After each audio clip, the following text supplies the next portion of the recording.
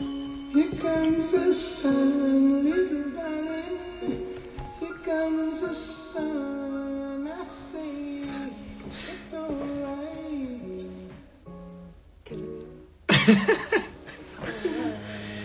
Alle sammen, velkommen indenfor til den aller sidste udsendelse af det her virtuelle klasselokale, som jeg har lavet sammen med min rigtig gode ven Cecilia, som til daglig er min manusforfatter, men som blev isoleret her i lejligheden sammen med mig. Og om hun ved det eller ej, måtte hun hjælpe mig. Det var meningen, vi skulle sidde og skrive en tv-serie, men vi endte med at lave det her i stedet for.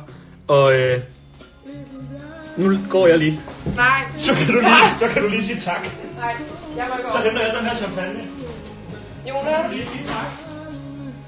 du ved godt, jeg har det bedste i skyggen af dig. Jeg rykker ud. Nej. Okay, på vegne af Cecilia og mig, så siger jeg tak til alle jer, som der har været med.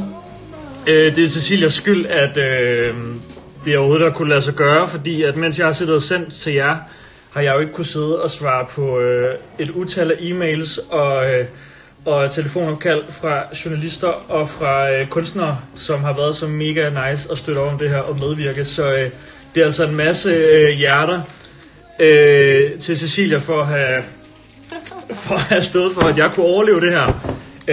Min kære kæreste Emma, hun sidder altså hjemme i Jylland, og hende har jeg været væk fra lidt for længe, og Cecilia, hun har måttet være hende, der holdt styr på mig.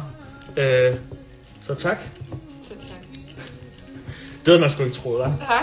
At man skulle ende med at sidde her fandme fredag aften og snakke med Helle Thorning-Schmidt og Lucas Graham lige bagefter. Så det er altså derfor, vi tillader os at åbne en flaske bobler. Vi har været på siden kl. 12, og selvom jeg har siddet her, så sidder Cecilia altså over ved siden af at moderere alle jeres spørgsmål, så hun har været lige så meget på arbejde. Så hvis vi gør sådan en tjeneste, alle jer unge mennesker, så skriver I lige til os bagefter, hvordan det her det har været, og hvad I har fået ud af den her uge, fordi at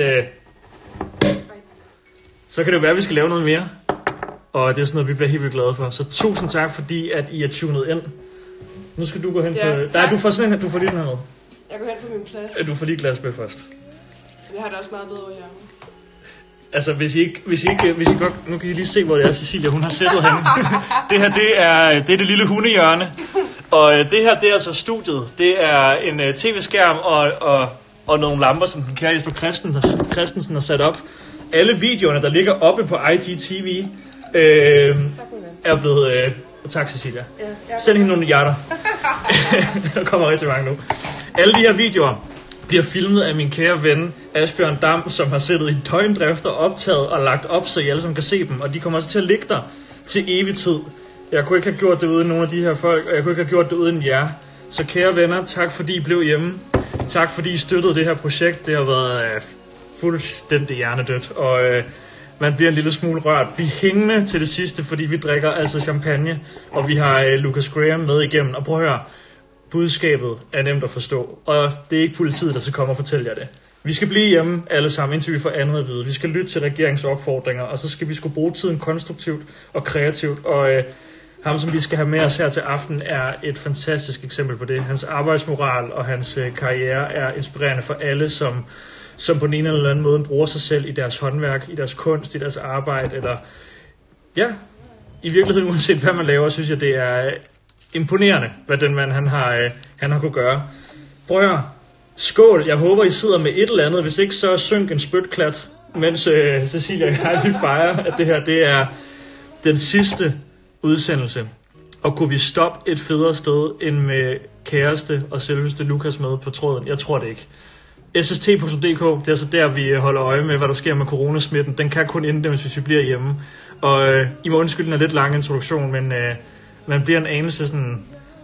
Man bliver sgu en anelse rørt over at se, hvor godt det her projekt er gået, og det er jeres skyld. Hele det har været for jer. Der er ikke nogen, der har ville tjene en krone på noget som helst. Alle de medvirkende, de har bare vil bidrage til, at vi alle sammen fik det en lille smule bedre, og fik nogle idéer og redskaber til at bruge tiden bedre. Så jeg vil også bare sige til alle jer, som sidder derude og har en trang ind i jer til at skabe noget, eller sætte gang i noget de næste 2 uger, gør det. Og hvis man nogle gange skal mindes om det, så lov mig, at I går ind og kigger på nogle af de her videoer her. Vi er kun noget, når vi gør noget for hinanden, og jeg glæder mig rigtig meget til at se jer alle sammen ude i den virkelige verden. Og Så vil jeg også sige til sidst til alle jer, der har spurgt, fordi min inbox den er fuld, og jeg kan ikke nå at svare, men jeg lover at gøre det næste uge. Jeg sætter pris på hver eneste besked, jeg har fået.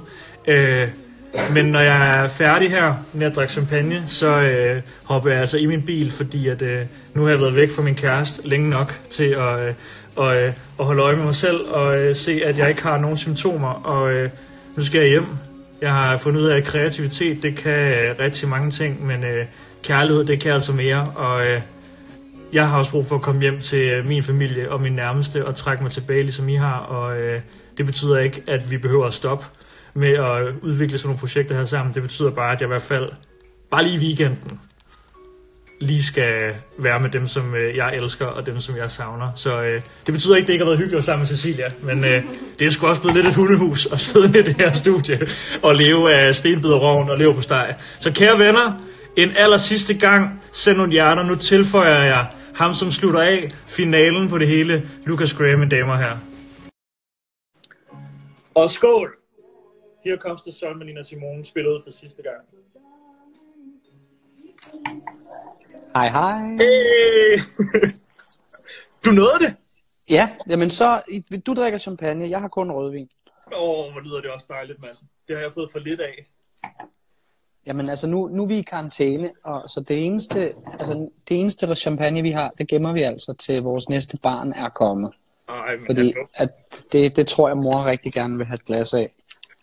Så med far for ikke at kunne købe ny champagne, så åbner jeg en flaske rødvin. Det har masser af åbenbart. Og nu har jeg udlagt en helt ny trøje, der ikke... Det er min kones rødvinspletter på min kones beige sove-t-shirt. Nu fucker vi det her program op. Nu har der været undervisning længe nok. Venner, I skal byde ind i tråden. I må spørge som alt. Jeg talte lige med Lucas lige før, og vi blev enige om, lad være med at lade mig føre ordet kun. Jeg skal også drikke champagne. Det vil sige, at det her det bliver dummere og dummere. Så vi skal nok bare sende alle jeres idéer til spørgsmål, så hiver Cecilia dem ind, og så skal vi nok komme omkring dem, hvis det giver mening. Well, and I apologize. I can see a couple of foreigners on these comments. I tried to apologize on a story earlier today, because today I'm going to be speaking Danish with Jonas, and it's going to sound super weird for you guys, but if you want to follow, you are more than welcome. So, Jonas, hej. Hej, min ven. Hvor er det fedt, du er med, Lucas. Det betyder fandme meget for mig. Jamen, altså, det er jo faktisk meget længe siden. Sidst jeg så dig, var i den lesbiske hule i Los Angeles. Ja, jeg skulle faktisk lige til at sige det, at første gang jeg møder dig, Lucas, er nemlig i Suspects hus i LA, hvor jeg er på grund af at lave en dokumentar. Og den første aften er vi ude sammen, og der viser du os alle sammen, hvordan man spiser, hvad helvede var det for et slags skaldyr, med lange arme. Nå, det var de der king crabs, var vi på Piccolino? Ja, lige præcis. Vi var nede på den der italiener der, hvor vi kender alle tjenerne. Ja, lige præcis. Ja. Jamen, jeg elsker det sted. Det er dejligt. Og jeg har ikke fået det siden, men jeg kan huske den aften tydeligt, fordi jeg fik det der. I sådan en stor isskål. Ja, og du var god til at spise det også. Ja, men det er sådan med sådan en lille gaffel. Ja. Man må jo lære. Altså, når man får stukket et eller andet nyt i hånden, så lærer man noget nyt jo. Ja, altså, det er noget, det kreativitet i hvert fald handler om, at man ikke skal være bange for det, der er anderledes, eller sådan. Ja. Det er det der med, at sådan, der er mange måder at regne til 9 på, ikke? Jo. Skål. Ja, skål, og skål til alle derude. Prøv at høre en gang, Lucas. Jeg tog jo hjem fra LA, og var i København, men du, i den periode, det var jo lige før, at I faktisk begyndte at udgive musik som for alvor i Amerika. Jeg kan huske, du var i gang med at færdiggøre det album, som skulle udgives derovre. Ja, vi var ved at gøre det blå album færdigt, vel? Ja, i virkeligheden. Det virker som en menneskealder siden. Ja. Men ja, det var jo Funeral og Take the World by Storm, og det var Strip No More, 7 Years. Ja. Det var et vanvidsalbum, det der. Hvad kan du huske fra den tid der, hvor, nu skal det ikke handle om, at du og jeg mødtes i LA, men det her har jo været i tiden lige op til, at I prøvede at tage det der spring der. Hvordan gik du og havde det i de måneder der? Sådan, var du spændt? Var du nervøs for det hele? Altså det meste af arbejdet var jo i virkeligheden allerede lavet på det tidspunkt, hvor vi mødes derovre, eller vi hænger ud første gang deroppe i Suspect studie. I virkeligheden så er det jo sådan, at ting er ved at blive lavet færdigt. Så det var også sådan en limbo-periode. Det er sådan vi har lavet de sange færdige, vi gerne vil udgive. Ja.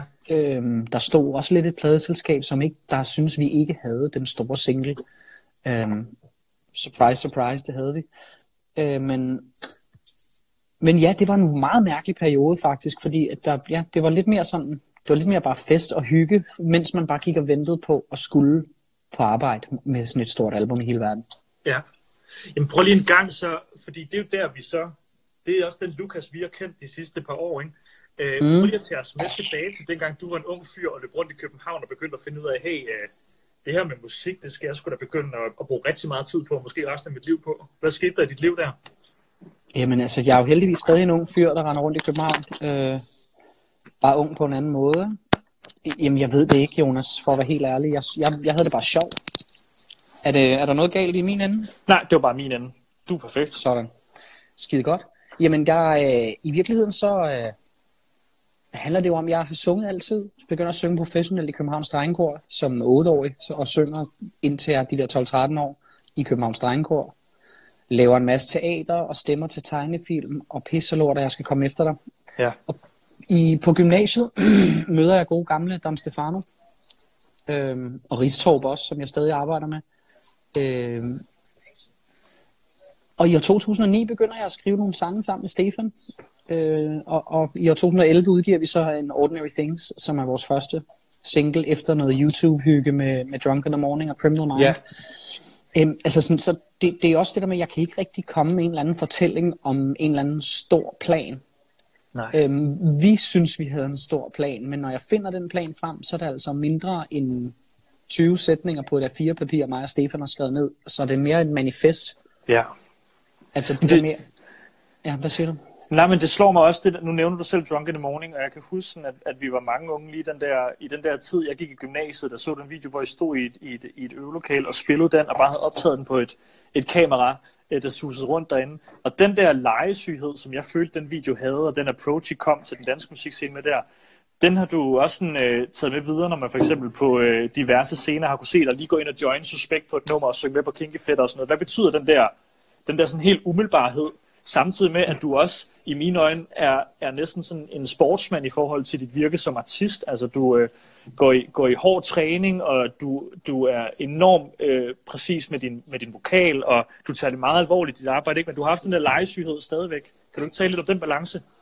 Jo, jeg synes faktisk, at vi skal tage et udgangspunkt i det engelske sprog, hvor ordet for musik, at spille musik er det samme, som man bruger for at lege eller spille et spil. We play music. Og den er jo ikke rigtig længere, vel? Altså, det skal være en leg, det skal være sjovt, det skal være hyggeligt. Og det er lidt det der med, at ja, man må godt møde en mur her og der. Men det der med, altså, jeg synes jo, at musik skal være som vand. Vi skal løbe uden om muren og finde vejen hen til der, hvor det er sjovt. Ja. Eller sådan, og det er lidt det, jeg prøver stadig at gøre, om det er et studie i Los Angeles, eller i København, eller nu sidder jeg derhjemme på Christianshavn. Ja. Altså, man kan lege alle steder, så længe man føler sig fri. Så det handler også om at sørge for, at man ikke begrænser sig selv for meget. Hvad sidder du og laver derhjemme, Lukas, i sådan en tid her, hvor vi alle sammen lige skal finde ud af, hvordan fanden vores liv nu skal være? Jeg tænker sådan også på din... Når du sidder og finder på, nu har du lige udgivet en single i dag, Scars, hvordan... Altså, nu har du nogle uger godt og vel derhjemme med familien, hvor I skal finde ud af, hvad der skal ske og sådan noget. Hvad har du for et setup derhjemme? Kan du godt sætte der og gå i gang med at komponere lidt og skrive nogle sange og sådan noget? Eller noget, du altid gør, når du er afsted?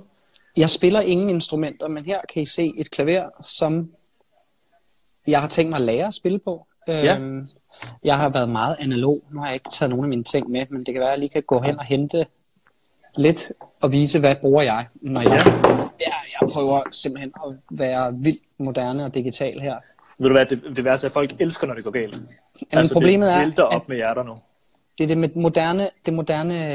den moderne telefon, som vi skal bruge til at streame, men så skal jeg stikke mine høretelefoner ind i bunden af den, som er der, hvor jeg gerne vil have, den står. Så den balancerer nu. Og jeg har min tablet op på et skærebræt. Altså det er kun... Her er ikke nogen smarte løsninger. Hvad er det der? Det er bogen. Det er bogen. Den her bog, nu åbner jeg den, og så finder vi ud af, hvornår begyndte jeg at skrive i den her. Det her, det er fra den 23. februar 2019. Ja. Og der er skrevet mange sider. Der er Det er så mange sange, der er blevet skrevet siden 2019. Måske 100 sange, måske 40 sange. Men jeg skriver alting ned i hånden. Og det er den bog, der du har med hele vejen ind i studiet også? Ja, det er den bog. Jeg kan lige prøve at finde en sang frem, som er blevet indspillet. Jeg kan lige prøve at finde Scars. Ja, kan du gøre det? Sige, nu finder jeg lige Scars. Nu fandt jeg lige en, jeg skrev i New York for ikke så længe siden. Ja. Skal vi se? Nej, jeg har ikke skrevet den op igen. Men altså, det er jo det der med, at jeg skriver alting ned, fordi når man skriver sine ord ned, så husker man dem bedre, når man vil synge dem. Ja. Ej, hvor er der mange dejlige sange i den her bog. Hvis folk har hørt Scars, så smid lige nogle hjerter hernede, så Lukas skal se, at der er folk, der lytter med. Eller så lyt til den bagefter. Men ja, altså, grunden til, at jeg skriver alting ned, det er fordi, så er det nemmere at huske melodierne og ordene. Ja. Og det er rimeligt, det er videnskabeligt bevist. Ja. Og jeg kommer der snart til den, ikke? Jamen, det er fordi, det kan man med digitale, så kan man finde tingene. Ja, så kan man bare søge. Sådan her ser det cirka ud, når jeg tager en sang med ind. Nogle gange er der skrattet lidt ud, nogle gange er der ikke. Men ja. Jamen Lukas, hvordan hvis du ikke spiller på noget som helst? Nu spørger jeg bare helt banalt, hvordan finder du på melodien? Altså starter du på teksten altid, altså på lyrikken, eller går du på... Jeg finder bare på det. Ja. Nogle gange er det tekst først, nogle gange er det rytmik først, nogle gange er det melodi. Ja. 7 Years, det var bare tekst og melodi.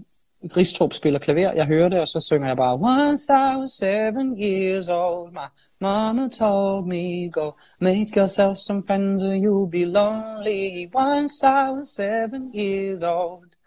Altså, kan du se, hvor mange fans hernede, der er fra Brasilien, Thailand, Indonesien? Det vælger ind, og det er også fordi det er skidespændende. Men også fordi, Lukas, du skulle have sunget Kinky Fætter i stedet for, fordi du sagde lige før, at der ikke kom noget til de engelske fans, og nu tror de lige pludselig, at vi switcher over lige om lidt, så du skal kommunikere på dansk.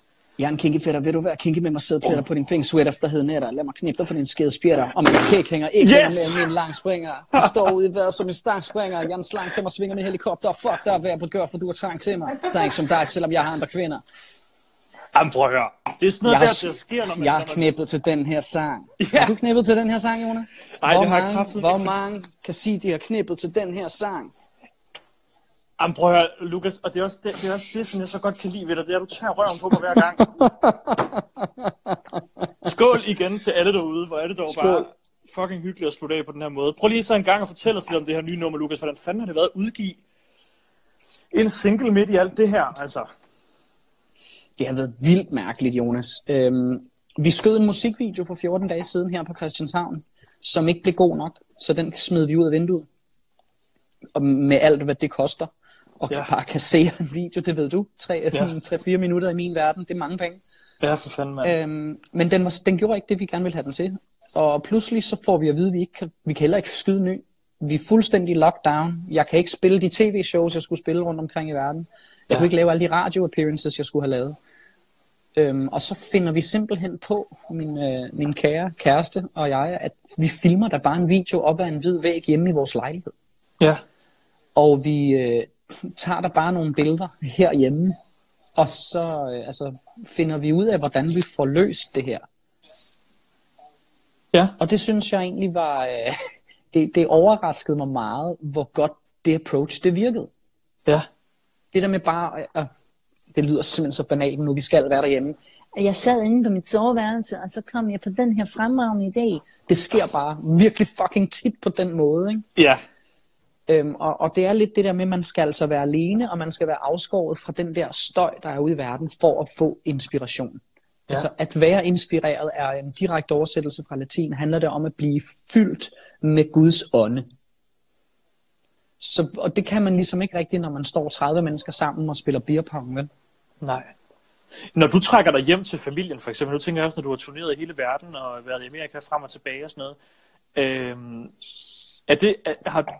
at trække hjem til din familie, er det der, hvor du kan finde det space, eller bliver du også nødt til nogle gange at sige, nu skal jeg væk i 2 uger, altså herover og skrive i et sommerhus et sted, eller hvor finder du det rum der til at finde roen? Jamen altså, hvis jeg endelig skal væk fra København for at skrive, altså jeg elsker at skrive i København, hvor jeg skriver med Emil Falk, Rasmus Hedegaard, Brandon Beal, der er en pige, der hedder Daniela, der kommer hertil fra Stockholm nogle gange, når jeg gerne vil skrive med hende. Hende deroppe selvfølgelig, når han er i Danmark. Ja. Nogle gange så vil jeg gerne til LA, fordi at så kan jeg, uden familien, for så kan jeg arbejde super intensivt. Jeg var derovre i 10 dage i juni, jeg har jo lige været afsted her i januar, hvor jeg var 3 dage i LA, 6 dage i New York. Og der kan jeg jo bare arbejde, fra jeg vågner til at gå i seng. Og der behøver jeg ikke at tænke på at spise aftensmad med nogen, eller komme hjem til en putning, eller stå op på et bestemt tidspunkt, før jeg skal arbejde. Men altså, nej, det er ikke den. Det er mest det der, du taler om, det der med at komme hjem, som bliver en nødvendighed. Det er den, der sker oftest. Fordi jeg bliver tømt af at være ude i verden. Jeg bliver også tømt af at skrive sange. Ja. Ligesom når jeg er hjemme, bliver jeg ikke tømt. Selvom at det også kan være hårdt. Giver det mening? Ja, det giver totalt god mening. Hvor mange skitser, Lukas, løber du rundt med? Altså jeg ved godt, nu bliver vi meget konkrete, sådan, men er du en sangskriver, som har 80 idéer liggende? Eller sidder du meget som minutiøst og går, nu har jeg et projekt, nu prøver jeg lige at færdiggøre den, og se om det kan blive til noget, nu tager jeg så den næste, eller hvor meget ligger der i den der bog der af ting, som måske en dag bliver til noget? Jamen, det er jo kun en af bøgerne.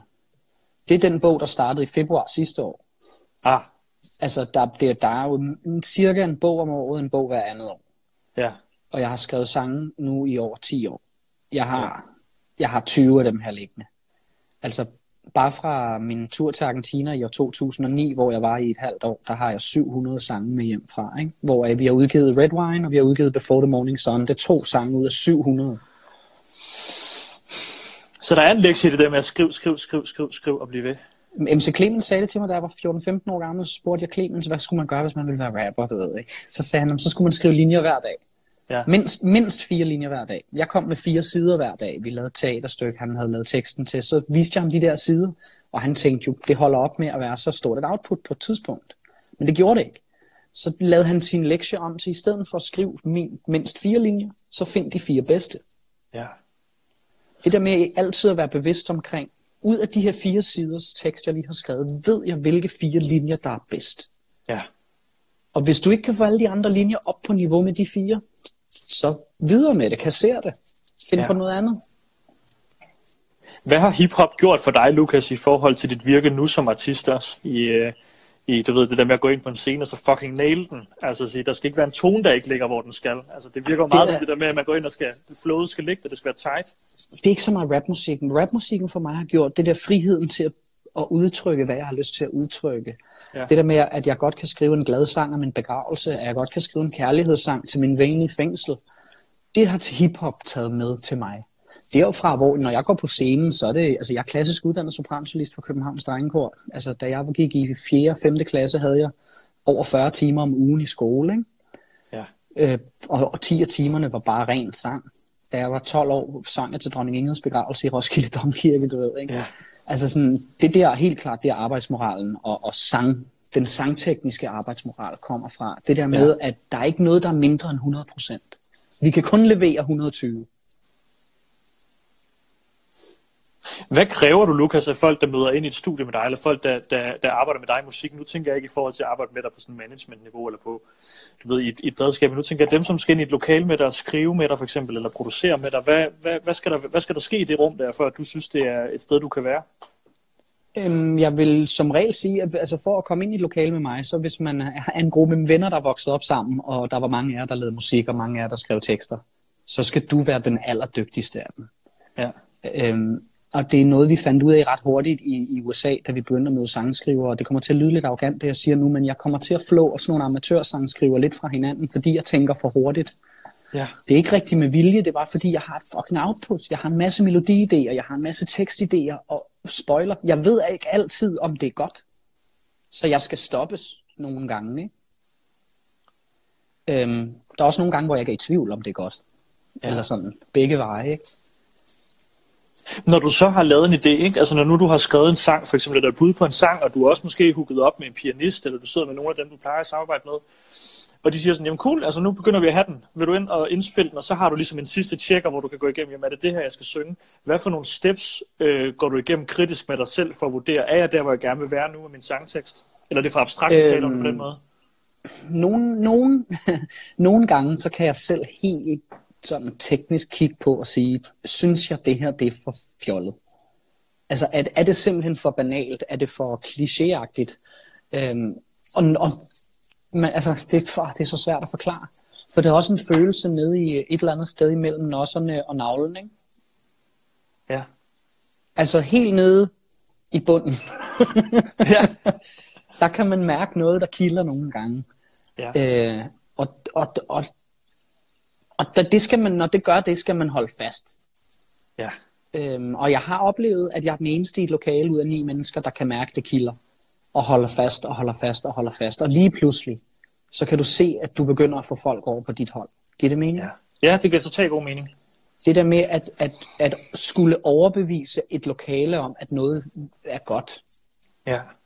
Fordi jeg ved det godt, men det er der ikke endnu, hvor jeg kan spille sangen for Jonas Risvig, og så ved du, at det er godt.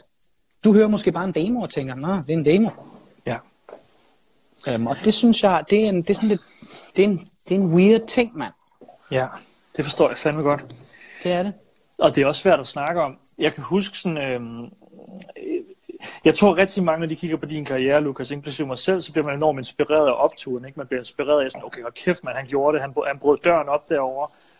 7 Years røg ind på Billboard. Jeg bliver inspireret af den rejse. Men den rejse, som man tit ikke taler om, som jeg i virkeligheden synes er langt mere inspirerende, er jo den rejse, som dem, der har været tæt på det, har set i forhold til, hvor meget arbejde man også skal lægge i de der nedture, de gange, hvor der ikke er en dør, der åbner op. Ikke? Fordi vi får alle highlights på, hvornår dørene åbner, hvornår det går godt og sådan noget. Jeg kan huske dengang, jeg mødte dig i LA, kan bare huske, at Emil skud ud fra Suspekt sagde sådan, Lukas, der han arbejder fucking hårdt. Altså det der, det kommer til at eksplodere. Og jeg kan bare huske det der med at betragte dig, i forhold til, hvor detaljeret og hvor grundig du var. Skrev vi Søndagsbarn, mens du var der? Ja, lige præcis. Gjorde vi ikke det? Jo. Jeg skulle bare lige prøve. Men jeg havde fulgt på det tidspunkt Andreas fra Suspekt by ID, han havde fulgt i tæt på et år, og jeg kan huske, da han hører jeres album der, kommer han grædende ud derfra og siger sådan, det har slået mig helt væk, og vi sad bare i det der hus der. Så jeg kan bare huske sidenhen, hvor jeg har fulgt dig, og se, hvordan du har arbejdet med, du ved, en træner og sådan noget, inden I skal ind på scenen, og hvordan du har virkelig taget det alvorligt, det der med at gå ind og levere en sportspræstation. Det må jo også komme af en forberedelse til, at du godt ved, det kan gå galt. Altså, man kan hele tiden træde ved siden af, at du laver også fejl. Og kan du ikke prøve at fortælle os lidt om sådan, om de der perioder der, hvor det også bare fucking op ad bakke, hvor du siger, at du er også i et studie, hvor folk siger, at det er en lorteidé, Lukas, eller det er ikke sådan, der vi skal gå, og så skal du alligevel sige, jo, det er til den her vej, vi skal, og ja, og andre gange skal man jo høre, og andre gange skal jeg jo høre efter. Ja. Altså, når der er nogen, der siger til mig, det er ikke godt det der. Fordi hvis jeg holder fast for længe, så bliver jeg jo også bare træt af at holde fast, og i stedet for at bruge energien på at bevæge mig fremad. Ja. Det er generelt, jo, arbejdsmoral er da vildt vigtigt. Men du skal også tænke på, at det er nemt for mig at have en arbejdsmoral, der er så høj, fordi jeg godt kan lide det, jeg laver, ikke? Jo. Og det er det, man nogle gange, altså hvis man ikke har en høj nok arbejdsmoral i forhold til sin musik, så var det måske kendt, man gerne ville være, og ikke musiker. Ja. Så var det ikke sanger, du gerne ville være. Så ville du gerne være entertainer, der stod og viftede med et flag og slog en prut op på scenen, og så var der nogen, der grinede af det. Hvis du gerne vil arbejde seriøst med musik og med kunst, så bliver du nødt til at arbejde så benhårdt. Altså, der er en rimelig stor sandsynlighed for, at man skal være flaskedreng i Netto i mange år, før man kan få lov til at leve af sin musik. Jeg studerede jura, indtil jeg fik en pladekontrakt, bare for at være sikker på at lave et eller andet. Ja. Altså, jeg prøver lige at ind i mit hoved og finde ud af, hvad fanden jeg skal sige til dig her om det her. Prøv, det er så fedt, det du allerede siger, fordi jeg tænker også, det er jo også det der med, at man nogle gange taber inspiration, eller man møder en modgang af alle mulige årsager. Det behøver ikke være folk, der står og presser en væk, men det kan også bare være en i en selv. Har du nogle værktøjer, som du bruger til sådan at sætte dig selv i gang, og du ved sådan, okay nu, det kunne være sådan 2 uger som her, hvor man er i lockdown, det kan godt være svært at finde inspiration. Hvad gør du så for at komme på arbejde kunstnerisk? Ja, man kan sige, jeg har det sidste år, jeg kommet mig lidt ind og ud af sådan nogle kreative mørkeperioder, som jeg har rimelig godt styr på. Nogle gange kommer der ikke noget, nogle gange kommer der en hel masse. Ja. Selv når jeg er i de her kreative black spots, så tager jeg stadig i sessions. Jeg skriver stadig sange med dygtige sangskrivere. Det er nogle gange i de her mørkeperioder, at det helt flotte storhed kommer. Men altså lige nu har jeg simpelthen gjort det sidste år, har jeg indspillet og gjort så mange sange klar, at jeg kunne i virkeligheden godt gå i lockdown. Jeg tror, jeg har de næste 3 singler allerede indspillet og klar til at blive skubbet ud. For jeg har lært nogle forskellige lessons af at udgive musik i USA. Jeg vil aldrig nogensinde stå i situationen, hvor jeg ikke er klar med den næste single igen. Det har jeg prøvet efter 7 Years, og det har jeg prøvet efter Love Someone, og jeg gider ikke igen. Så nu har jeg bare altid 10-15 sange, der er rigtig gode klar til bare at udgive dem. Er det helt konkret for os, der ikke forstår den amerikanske musikbranche, er det fordi, at du skal være klar til at rykke med det næste, lige så snart det går godt, eller hvad der var? Ja, og du skal også være klar til at rykke med det næste, lige så snart det går dårligt. Lad os nu sige, tag Scars som eksempel. Så hvis Scars går rigtig, rigtig godt i USA, så har jeg hul til amerikansk radio om 4 til 6 måneder til en ny sang. Ja. Hvis Scars går rigtig, rigtig dårligt på radio i USA, har jeg et hul til en sang i radio, måske om en måned eller 2. Ja. Det vil sige, at man skal hele tiden være klar til at fylde et hul. Og det er vildt svært at forstå og manøvrere i, selv når man gør det hele tiden, ligesom jeg gør. Det er derfor, jeg har dygtige manager, og det er derfor, jeg har en dygtig assistent. Jeg har et fantastisk hold omkring mig, inklusiv min kone. Ikke? Men det er bare weird. Det er ikke Danmark, det er ikke Europa. Nej. Det er USA. It's a totally different ballgame. Ja. Hvornår fanden opstod den der drøm? Altså når nu du siger sådan, at du heller ikke vidste, hvad fanden du egentlig løb og lavede dengang du var ung der sådan rigtigt. Altså hvornår kom den drømmen om Amerika? Den har aldrig rigtig ikke været der. Jeg fik ligesom en tanke som 12-årig, at jeg ville være rockstjerne eller advokat, ikke? Ja. Du griner nu, Jonas. Det gjorde mange af mine venner også dengang. Rockstjerne eller advokat? Jamen, jeg har 2 venner, ikke? Jeg har mange venner, som siger det her nogle gange. Jeg kommer stadig med nogle vanvittige udmeldinger, som lad os købe en landsby på Midtjylland, og så flytter vi derhen og sådan noget. Hvor Brandon Beal og Morten Vandal, som jeg har byggefirma med, og min barndomsven Rasmus Vorsø, de siger alle sammen sådan noget som, I used to laugh. Altså, jeg griner også af ham, men jeg griner ikke mere nu. Fordi ting, jeg siger, plejer at ske, ikke? Altså, og det handler jo bare om at ville det, og nogle gange også om at være ligeglad nok på en cool måde. Altså sådan det der med, hvis du gerne vil til USA og udgive musik, hvis du gerne vil være den næste Justin Bieber eller Shawn Mendes, så har du ikke råd til at bekymre dig om, hvad andre mennesker tænker om dig. Fordi, prøv lige at overveje, ikke? Jonas, du ved ikke engang, hvem du er, vel? Er vi enige om det? Du har overvejet det mange gange. Ja, i den her uge ved jeg slet ikke, hvem jeg er. Jeg ved ikke, hvem jeg er. Ja. Det vil sige, alle de mennesker, der tænker tanker om os, de ved heller ikke, hvem vi er. Men alligevel giver vi deres tanker credit. Det er fandme fucked up, hva'? Jamen, du har ret. Jamen, der er jo også noget med...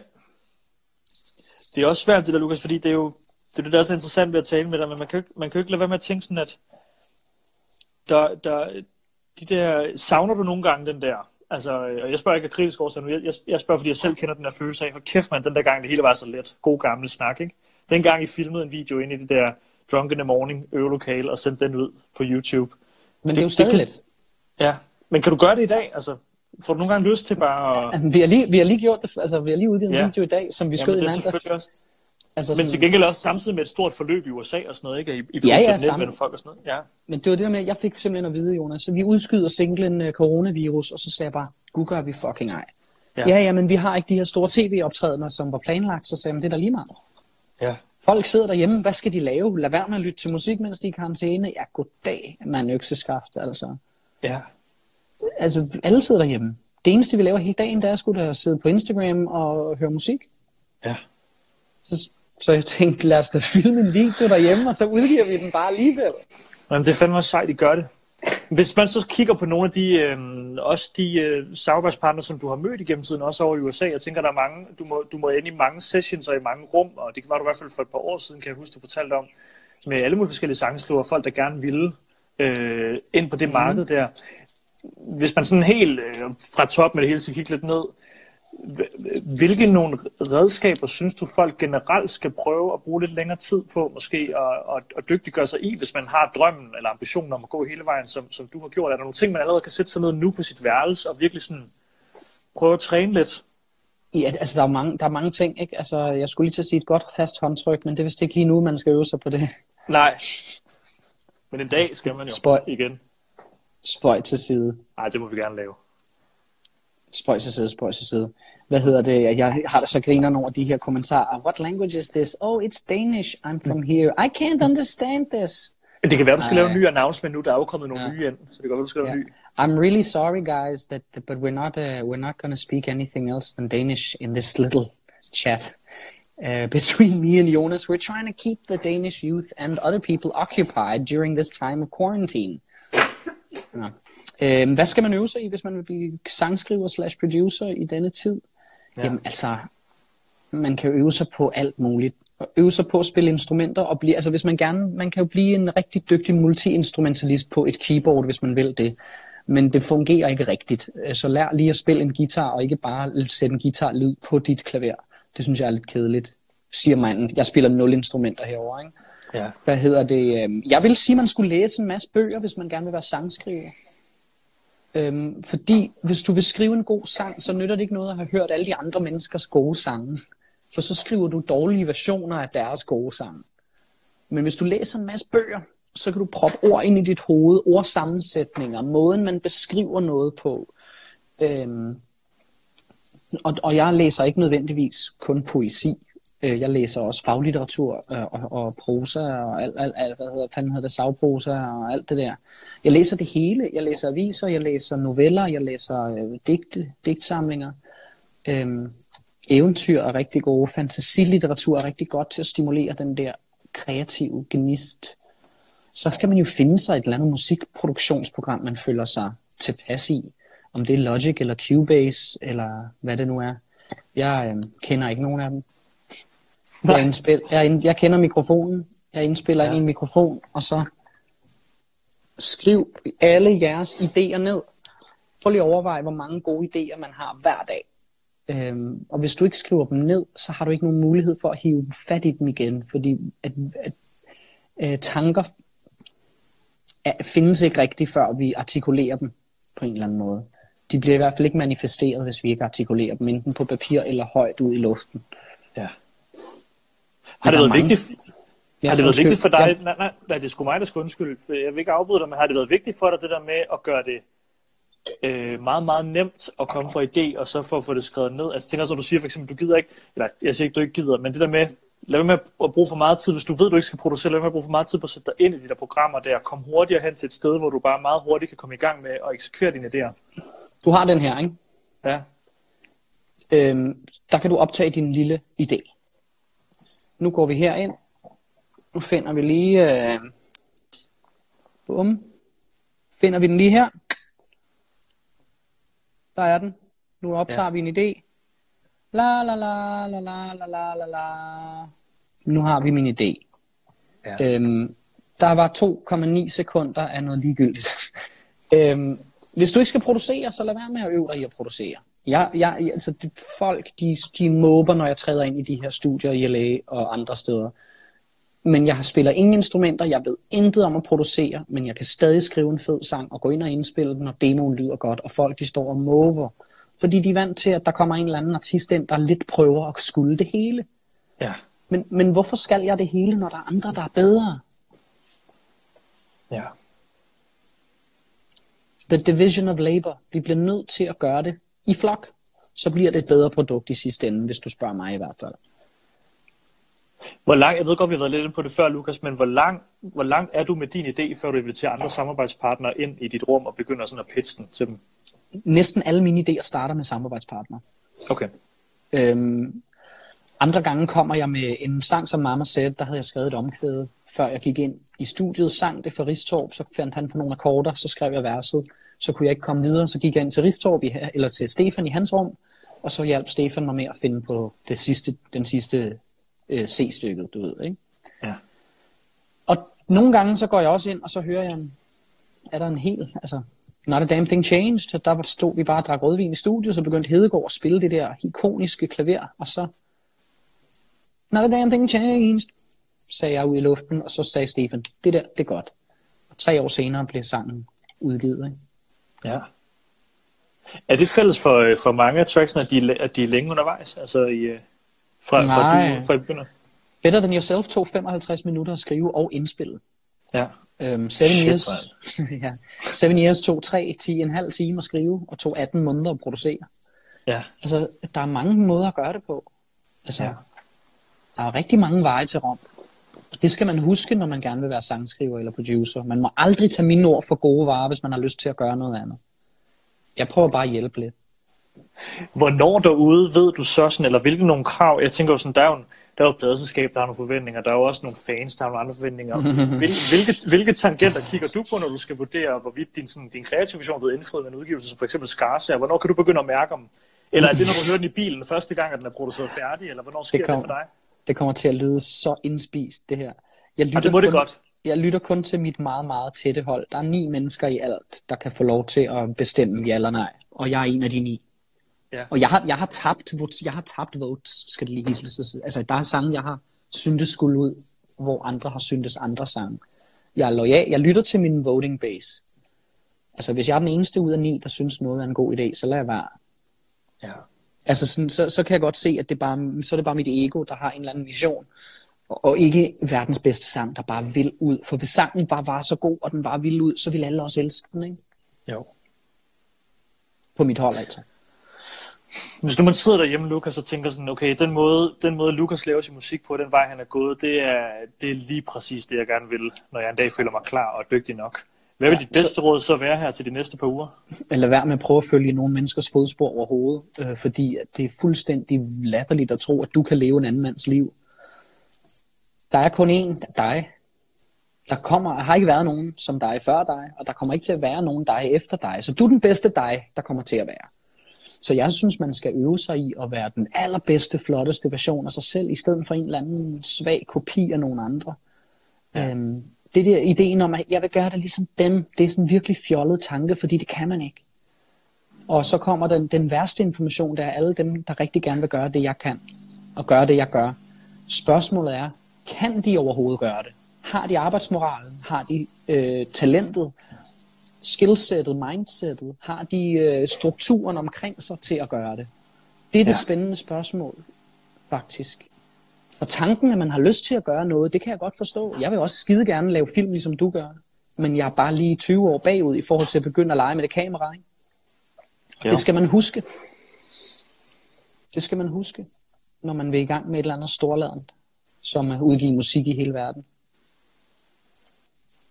Hvor meget derfra, Lukas, tror du, i forhold til timing, talent, at kunne socialisere, hvad har din cocktail været i forhold til at ramme, hvis vi skal sige det, ramme plet? Altså på både danskerne, men også Amerika. Hvordan tror du, den har været sammensat, den der bouillon-suppe af ting?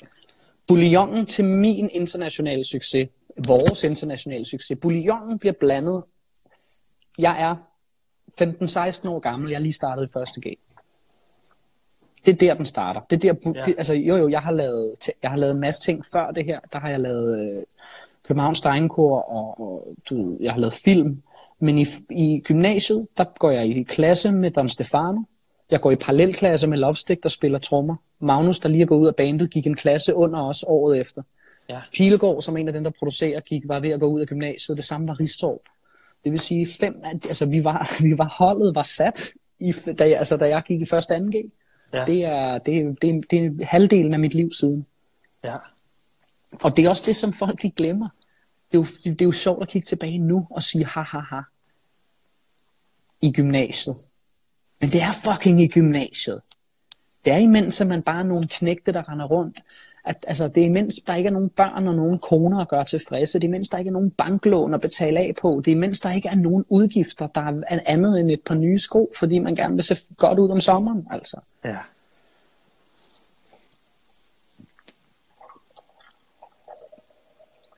Kom det bag på dig? Nej, jeg synes, det var enormt bekræftende at høre det der. Det tror jeg, der er mange, der kan genkende. Altså det der med, at det, som der kan ende med at blive dit liv, kan være noget af det, der er lige omkring dig nogle gange. Ikke?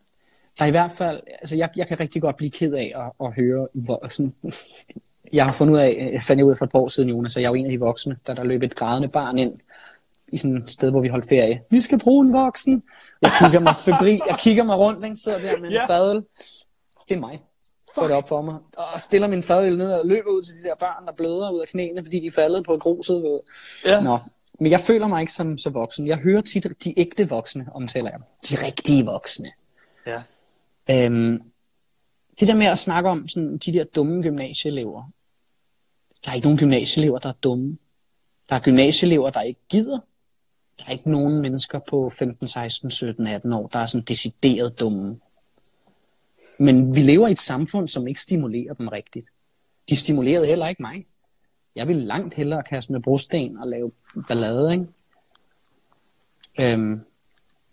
Ja. Hvad tror du, vi kan gøre selv for at prøve at øge den der stimulering som unge mennesker? Ja, altså jeg var jo sådan en enhjørning, fordi jeg lærte at læse og på den rigtig tunge klinge, ikke? Jeg husker at sidde derhjemme med min storesøster og min mor og far, og så med en kande te og ristede brød ind i stuen, og så sad vi og læste i hver vores bog. Og bøger har bare altid været sådan et outlet for mig, det der med, at jeg kan leve mig selv ind i en hel verden, der ikke findes. Ja. Jeg kan også blive helt sørgmodig, når jeg er færdig med en bog eller med en bogserie. Jeg kan blive helt ked af at sige farvel til en ven, som jeg aldrig skal møde igen, før jeg starter forfra på den serie af bøger. Ja. Det er jo bare fordi, vi har et uddannelsessystem, som godt kunne tænke sig noget middelmådigt, ikke? Der kommer bare ikke så meget super smuk kunst ud af middelmådig tankegang. Det er et godt skolesystem. Nu har jeg været rigtig meget i udlandet. Vi har et fantastisk skolesystem. Det var bare bedre til at cater for unikheden, da jeg var barn, end det er nu. Da jeg begyndte på gymnasiet, der var det allerede blevet rimelig firkantet, ikke? Var der nogen, der sagde til dig, Lucas, en dag, hvis du gør det godt nok, så kan du også godt rykke til USA? Nej, jeg fik at vide, at jeg var dum. Og jeg fik at vide, at jeg skulle ikke tro, at mine drømme de kunne blive til noget, fordi at der var så mange, der gerne ville det, jeg gerne ville. Men jeg har haft sådan en rimelig god... jeg er jo vokset op ude på Christiania, så autoriteter har som regel... Altså min oplevelse med autoriteter var, at de løg. Altså, nu lytter jeg til myndighedernes anvisninger om, fordi vi står midt i en coronaepidemi, men det skal jo siges, at det, der blev sagt om os, da vi var børn, det var jo løgn meget af det. Og så ved man jo, altså hvis det avisen skriver løgn, og det politikeren siger løgn, så det skolelæreren siger om, er nok også løgn. Så jeg gik bare videre og tænkte, jeg er skide god, og jeg skal nok få livet til at fungere. Ja. Eller sådan. Det er svært at forklare. Jamen, jeg synes, du forklarer det flot. For jeg tror, der er mange, der godt kan genkende det der. Altså, også... Jeg tænker jo, det som der er meget beundringsværdigt ved dig, hvis man skal tage det helt ned for, hvor vi startede med, at du var en ung knægt, som gik i gang med noget og dygtiggjorde dig og turde rulle med bolden. Altså, det er jo tit det lille spring, der skal til. Men det er også det der, at man ikke stopper med at dygtiggøre sig. Altså det der med, at jeg synes tit, at så tror folk, at hele deres uddannelse skal foregå i skolen, eller sådan det der med, don't confuse schooling and education. Altså sådan, skolen, det er hele livet. Du skal hele tiden lære noget nyt. Altså, nu begynder jeg at lære at spille klaver, fordi jeg har ikke prøvet at skrive sange sådan før. Og det bliver så noget nyt for mig i løbet af i år ved at skrive mine første sange på klaver, hvor at det er mig, der laver musikken til. Altså, man bliver simpelthen nødt til at løfte sit niveau. Fordi ellers så står der nummer 2 i rækken klar til at tage din plads i morgen. Altså, han er klar i går. Og det gælder alle. Altså bare kig på urban-scenen, rap-scenen i hele verden. Hvor hurtigt udvikler det sig? Hvor hurtigt kommer der en ny trend? Hvor hurtigt kommer der nogle nye? Ja. Der er masser af dem. Og der er kun en af dig, Lucas, og du har valgt at være med her i aften med mig, og det betyder rigtig meget for alle unge, der har set med, er jeg fuldstændig sikker på. Og også mig, at du har lyst til at slutte hele det her arrangement af sammen med mig. Skål! Og tillykke. Musik, jamen, tusind tak, mand. Din musik og din rejse skaber drømme med rigtig mange mennesker. Hvad går du selv og drømmer om her for tiden? Jeg drømmer om et sundt barn. Jeg drømmer om, at jeg kan komme ud og spille nogle festivaler den her sommer, og ikke bare være i coronakarantæne. Ja. Jeg drømmer om, at folk de kan lade være med at løbe ture rundt om Christianshavns voldanlæg og komme for tæt på mig og min datter, når vi prøver at lufte hunden. Det synes jeg fandme også er godt, altså at starte der. Jeg kunne godt tænke mig, at vi bare startede med lige at få coronakrisen overstået. Ja. Og så... Folk holder jo ikke op med at høre musik, selvom de er i karantæne, så jeg bliver ved med at udgive. Ja. Og det er vi fandme mange, der er glade for Lukas. Og I skal alle sammen hoppe hen på Lukas' Instagram, eller på Spotify, så skal I høre det nye nummer, Scars, som er ude i dag. Det er endnu mere spændende at lytte til det nummer nu. Hvis man ikke har hørt det før, så lyt til det nu, eller genlyt efter den her samtale, er jeg sikker på. Og jeg anede ikke, altså ja, det er jo snart et år siden, den sang begyndte at blive færdig, så det er helt mærkeligt at udgive den i en tid, hvor den passer meget bedre ind i tiden, end planen var jo. Tror du på sådan noget der? Altså, tror du i virkeligheden på, at noget sker af en årsag? Man kan sige, der er 2 måder at leve sit liv på, ikke? Like nothing is a miracle, and like everything's a miracle. Så ja, vi bliver nødt til at tro på, at miraklerne de findes, og at fantasier bliver til virkelighed. Eventyrene lever iblandt os. Ja. Lukas, du er med til at runde hele det her projekt af, og jeg vil gerne, mens du stadigvæk er på og sidder og sipper lidt af vin, vil jeg gerne sige tak til alle jer unge mennesker, som blev indendørs sammen med Lukas og jeg, men sammen med alle de andre medvirkende, som har været med hele den her uge. Det er beundringsværdigt, at de brugte tiden konstruktivt og kreativt, og alle de her videoer, de ligger til evig tid på min Instagram, så gå ind og få den opfrisket, eller når I en dag står et sted, og der er en, der siger sådan, nå, men prøv at du skal bare gøre sådan og sådan. Så sig, hop lige ind og se den talk, Jonas har lavet med Lukas, fordi at alle kan få noget ud af den. Det svarer til en lektion i skolen, så der er ingen undskyldning. Man har masser af tid, og man kan sagtens nå sådan en. Men altså, Jonas, skulle vi ikke lave en ny skoleform i Danmark? Sådan et nyt ungdomsskoleshow, hvor man bare kan komme og lære alt muligt crazy, i stedet for at skulle terpes igennem en eller anden diktat på dansk. Jeg kan tale til min telefon. Jeg kan tale til min telefon, og så skriver den e-mails ned for mig. Hvorfor er det, jeg skal lave diktat? Vi har mennesker i rummet.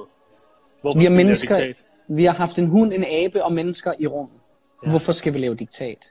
Ja. Vi sidder i karantæne og kan stadig holde et fantastisk lille seminar. Præcis. Hvorfor skal vi have diktat?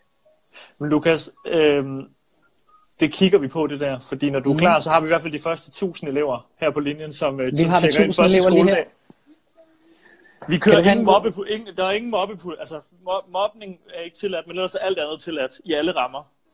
Ja, jamen det er også det, ikke? Så snart alle har det rart, så er der ikke nogen, der mobber. Nej, præcis. Lukas, min ven, jeg klikker dig ud, og så siger jeg farvel til alle de unge bagefter. God køretur hjem til fruen. Tak, min ven. Og hils familien. Og held og lykke, ikke, med det hele. Vi ses, mand. Vi ses.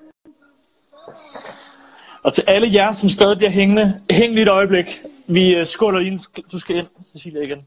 Vi siger lige tak en gang mere, så vi er sikre. For vi venner, det er jo ikke bare mig, der har siddet her hele ugen.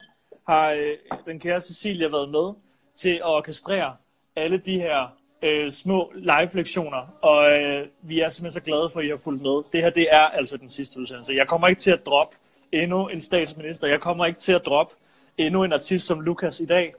Vi er trætte, men på den gode måde. Vi har nydt det her helt vanvittigt meget. Og jeg skal hjem til min kæreste, og Cecilia, hun skal tilbage til det manuskript, vi er i gang med at udvikle. Og vi skal tilbage til arbejdet, men intet er spildt. Alt det her, vi har lavet, det ligger altså inde på min Instagram til evig tid. Og jeg vil også sige det sådan her. Jeg er ikke en tv-kanal. Jeg er ikke influencer. Jeg har ikke tjent en krone på det her, og agter ikke at gøre det. Jeg har mit eget arbejde, ligesom I har jeres egne liv. Så jeg vil også sige, det her det er altså ikke sådan, at vi er en kanal, der har planlagt, hvad vi gerne vil sende til jer. Vi har sendt lige præcis, hvad vi havde lyst til, og vi har reageret lige præcis på, hvad I gerne vil have. Og det vil også sige, at så frem det her er noget, som I godt kan lide, så hop ind i vores indbakke. Skriv, hvad I har fået ud af det. Skriv, hvad I godt kunne tænke jer mere af. Hvad har det gjort for jer? Hvad sidder I selv og laver derude? Hvad sker der rundt på værelserne i hele Danmark? Hvorfor blev I hjemme? Hvorfor blev I ved med at blive hjemme? Kommuniker med os, fordi så må vi finde ud af noget mere. Vi skal hjælpe hinanden, og selvom det føles som om det hele slutter i dag, så ved jeg, at det aldrig nogensinde stopper. Kreativitet, det kan meget, men kærlighed kan altså mere, og I skal passe på hinanden. Og så skal I huske at blive derhjemme sammen med dem, som I elsker. Og så skal I bruge tiden på noget kreativt og noget konstruktivt. Er det ikke det? Jo, det tror jeg. Skål til alle, der så med. Og tak for alle jeres hjerter. Det er jeres skyld, at vi kommer igennem det her som bedre mennesker og som et bedre samfund. Og til alle jer, som der har efterspurgt, at der vil komme en talk med mig. Jeg må skuffe jer. Jeg synes, jeg har talt nok i den her uge, og hvis I har brug for at høre mere, så prik jeres lærer på skulderen, så kommer jeg gerne ud og laver et oplæg. Og igen, lov mig, send hvad I går og roder med, og skriv til os, hvad I har brug for. Så vil vi bruge det, som vi har, og vores netværk til at mobilisere det for jer. Vi er sgu alle sammen i den samme situation, og nogle af jer har voksne og forældre, der arbejder i sundhedsvæsenet, de går og hjælper sådan nogen som min morfar, hvis han begynder at få det dårligt. Så hvis jeg kan hjælpe jer lidt, imens jeres forældre er på arbejde, så gør jeg gerne det. Mine venner, tak fordi I så med. Det her, det er Cecilia Sado, og det var en, der tilrettelagde alting. Det var hendes skyld, at de her artister, de kunne køre så glidningsfrit, mens jeg har ligget på gulvet og strukket mit ryg ud og lider lever på snadsmadder. Mine damer og herrer, vi er ude. Tak, pas på jer selv, og I skal blive hjemme.